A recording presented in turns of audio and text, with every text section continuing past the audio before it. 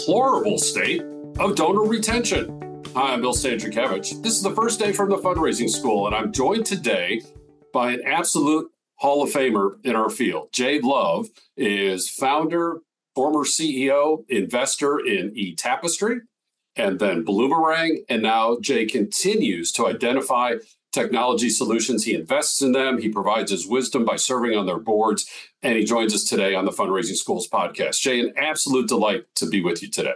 Now, the feeling is mutual, too. As you know, as a former board member of the Fundraising School, you guys have had a place in my heart for 20 plus years. It's wonderful to be here today.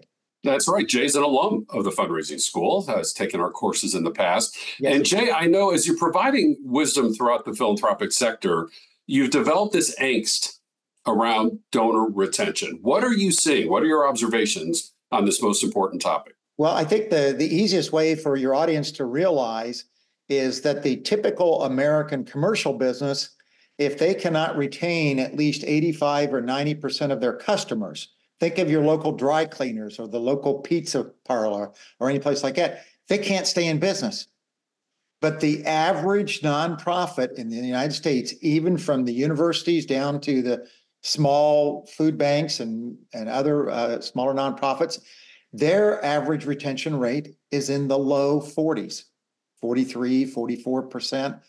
And this causes most fundraising boards and fundraising offices to be on this constant treadmill of trying to find new donors rather than nurturing and taking care of the existing donors at a higher degree. It's a great point. We get that question just about every time I teach. How do I find new donors? How do I find new donors? And our first response is, always worried about that. Yeah. What are you doing with your current donors? And by the way, if they're repeating, since such a small percentage do, it's time to invite them to upgrade their gift. So that's one strategy. But why do you think this is? Why is the percentage relatively so low? Well, first of all, we've got a large amount of turnover in the fundraising professional ranks. You know, the average tenure is 20, 21 months. So it's hard for them to really get to know the donors too, because they're off to the next gig or they get lured back into the commercial world or something of that nature. Plus, most of the board members they recruit, these are wonderful people from our just normal society and business world and all, but they really have no idea of how to properly nurture the donors to do that. The only exceptions sometimes are, sometimes in the educational world, some of the major universities with their major gift officers and the private schools and all, they realize how important it is that someone doesn't even become a prospect for a major gift until they've been a donor for 5 to 6 to 8 years. And they realize that at that point in time, we can start asking for, 6 and 7 and 8 figure gifts if they've been with you, particularly if they reach that 10-year mark. And even relative to smaller nonprofits, somebody donating $500 might become a $1,000 donor or a $1,500 or $2,000 donor. And it's even more important for small nonprofits because they don't have the word of mouth that the others have, and they don't have the mega special events. So the core part of their constituents, if they take really good care of them, they can do that. Because in the nonprofit world, it's not really the Pareto principle of 80% of the funds coming from 20% of the donors. It's more like 92% of the funds come from 8% of the donors.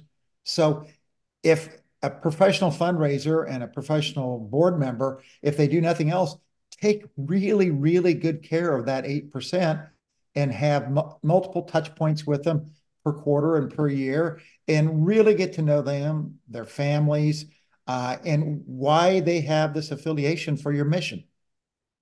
So Jay, I just did a little quick algebra in my head as you were making that point. If it's that small of a percentage providing that much of the dollars, that would seem to me that the donors who are being retained are the larger dollar donors. Is that analysis correct? We see that obviously in the Fundraising Schools Giving USA report. But if you look at the actual data coming out of the Fundraising Effectiveness Project, and I urge everybody to take a look at their website also, the latest figures just recently came out from when this podcast is going to be released. And once again, the small donors and the mid-level donors have declined in number and declined in dollars. And even though overall giving is holding pretty steady, it's only due to those larger major gift donors that are making up the difference for that. So there's some lesson to be learned, but just think, what if we went ahead and nurtured the small and mid-sized donors a little bit more, because that's where the major donors are going to come in 5 or 10 years. And I'm really worried of what's going to happen as some of the major donors, for the lack of a better term, are deceased in the future. Mm-hmm. Yeah. The average major donor is above 65 or 70 years of age. So there's only so many more years that they're going to be able to actively give to your nonprofit. Jay, I'd like to go back to that point about identifying and nurturing our neighbors who are in those earlier rungs of the economic ladder, so to speak. They'd be making smaller gifts, maybe smaller, medium-sized gifts. And folks who've listened to this podcast, I bring this up all the time. Are fundraisers asking those folks? Are they inviting those folks? Are they stewarding our neighbors in those economic classes? Or is there such attention to ROI that I'm just going to go get the small number of large gifts that I'm not taking the time to invite everybody across the gift range chart, the donor pyramid, to be part of my nonprofit? What is your assessment? What is your observation in that regard as we think about the fundraising profession?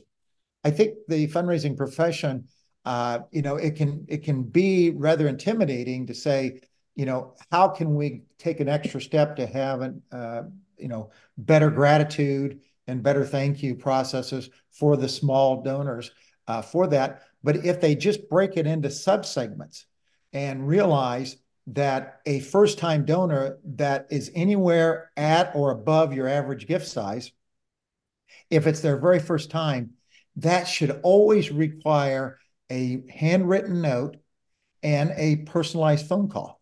And what a better way to bring a brand new board member into the fold is to let them do nothing for their first year or two as a board member, but thank donors. When they do get through and they actually reach somebody or someone returns the call, they're going to find out how special the mission of that nonprofit is. But more importantly, just think about it.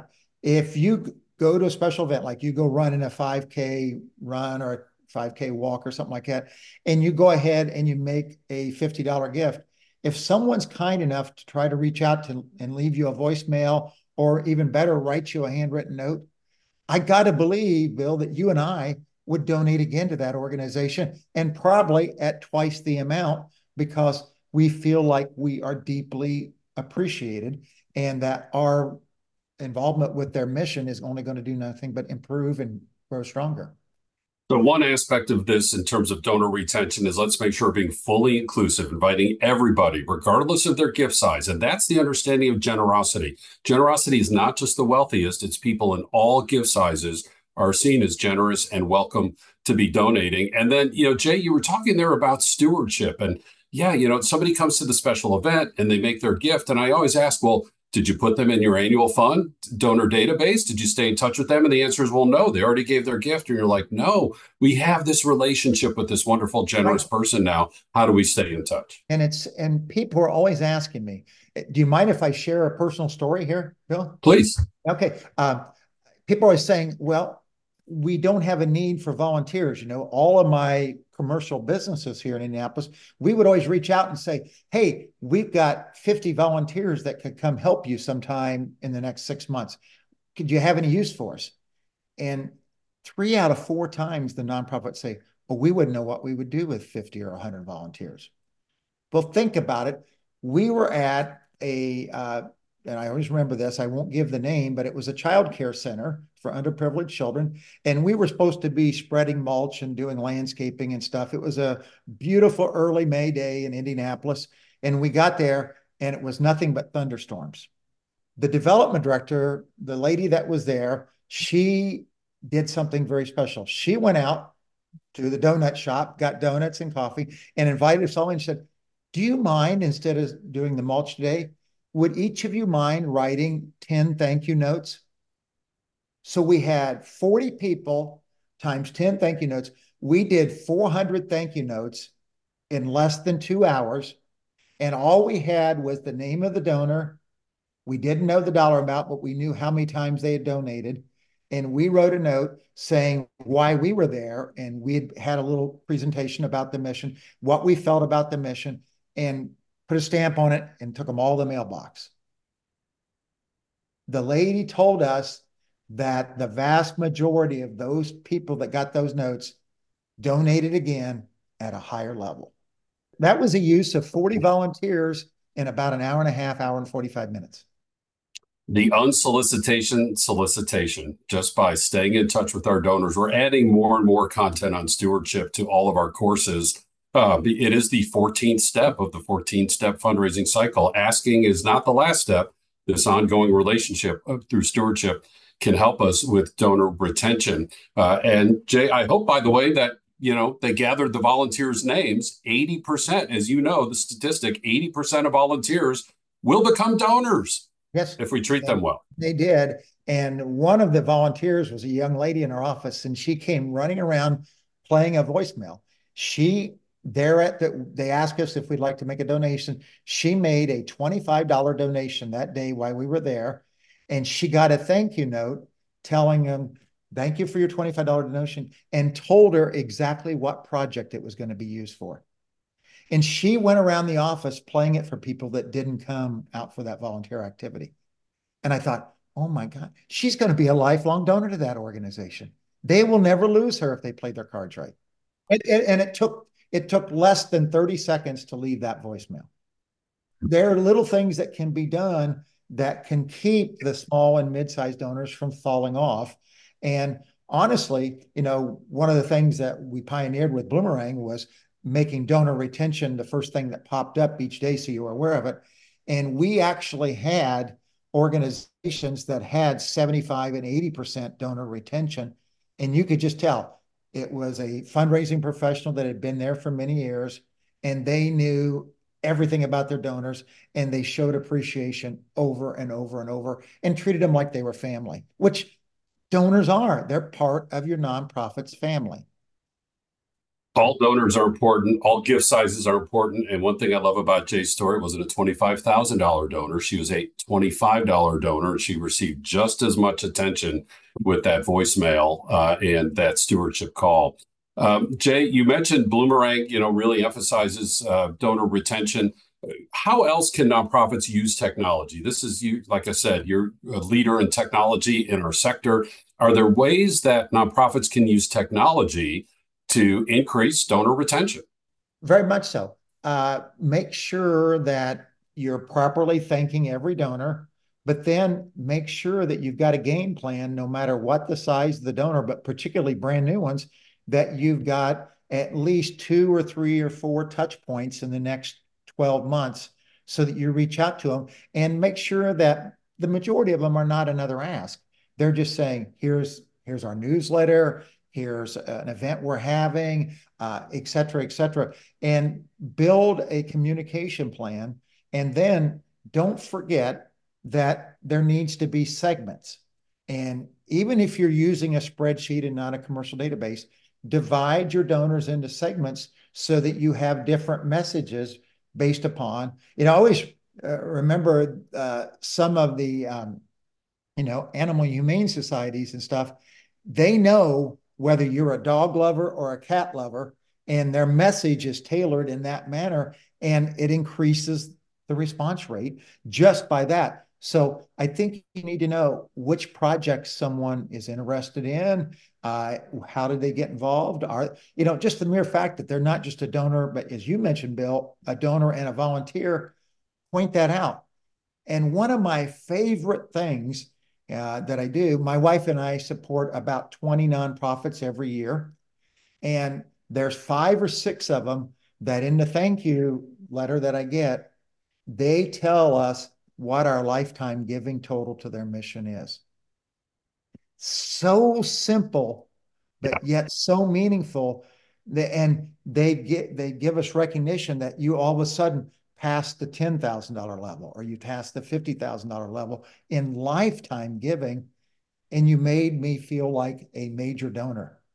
Very personalized with our donor stewardship. So as we take away these main points, let's be inclusive. Let's be asking everybody, regardless of gift size, that broad understanding of the word generosity. Let's find ways to stay in touch with them. And as Jay just emphasized, not always asking them for the next gift, but maintaining communication, maintaining relationship. And along that second point, Jay, we're often asked, well, what about donor fatigue? What about donor fatigue?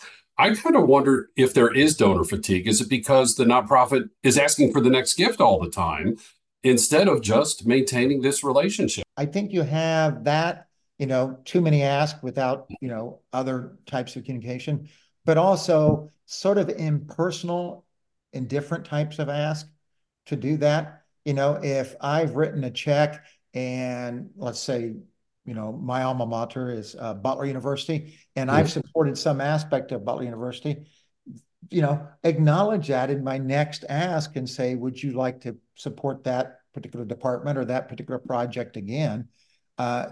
So often you're just grouped into it. And we really see that happen sometimes on the giving days, like Giving Tuesday. They send the same appeal to everybody and wonder why it's got a pretty low response rate when there is nothing personal about it and nothing personalized about it. So I think that's the other part of it, Bill, is not just the number, but can you personalize it in some manner and give one or two thoughts of thank you and gratitude in between.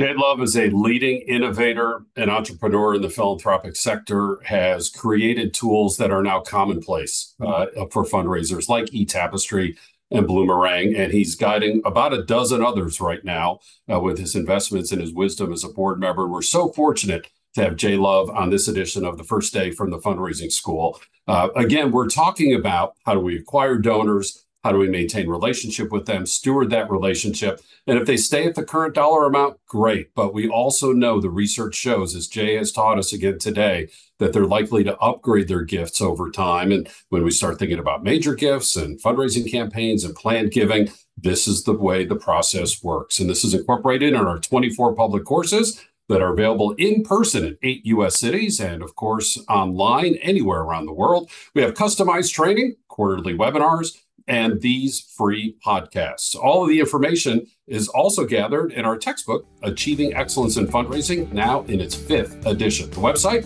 philanthropy.iui.edu/the fundraising school. Our producers today are Mike Anthony and Jennifer Boffman. I'm Bill Stanczykiewicz, and now you are more fully informed on this first day from the Fundraising School.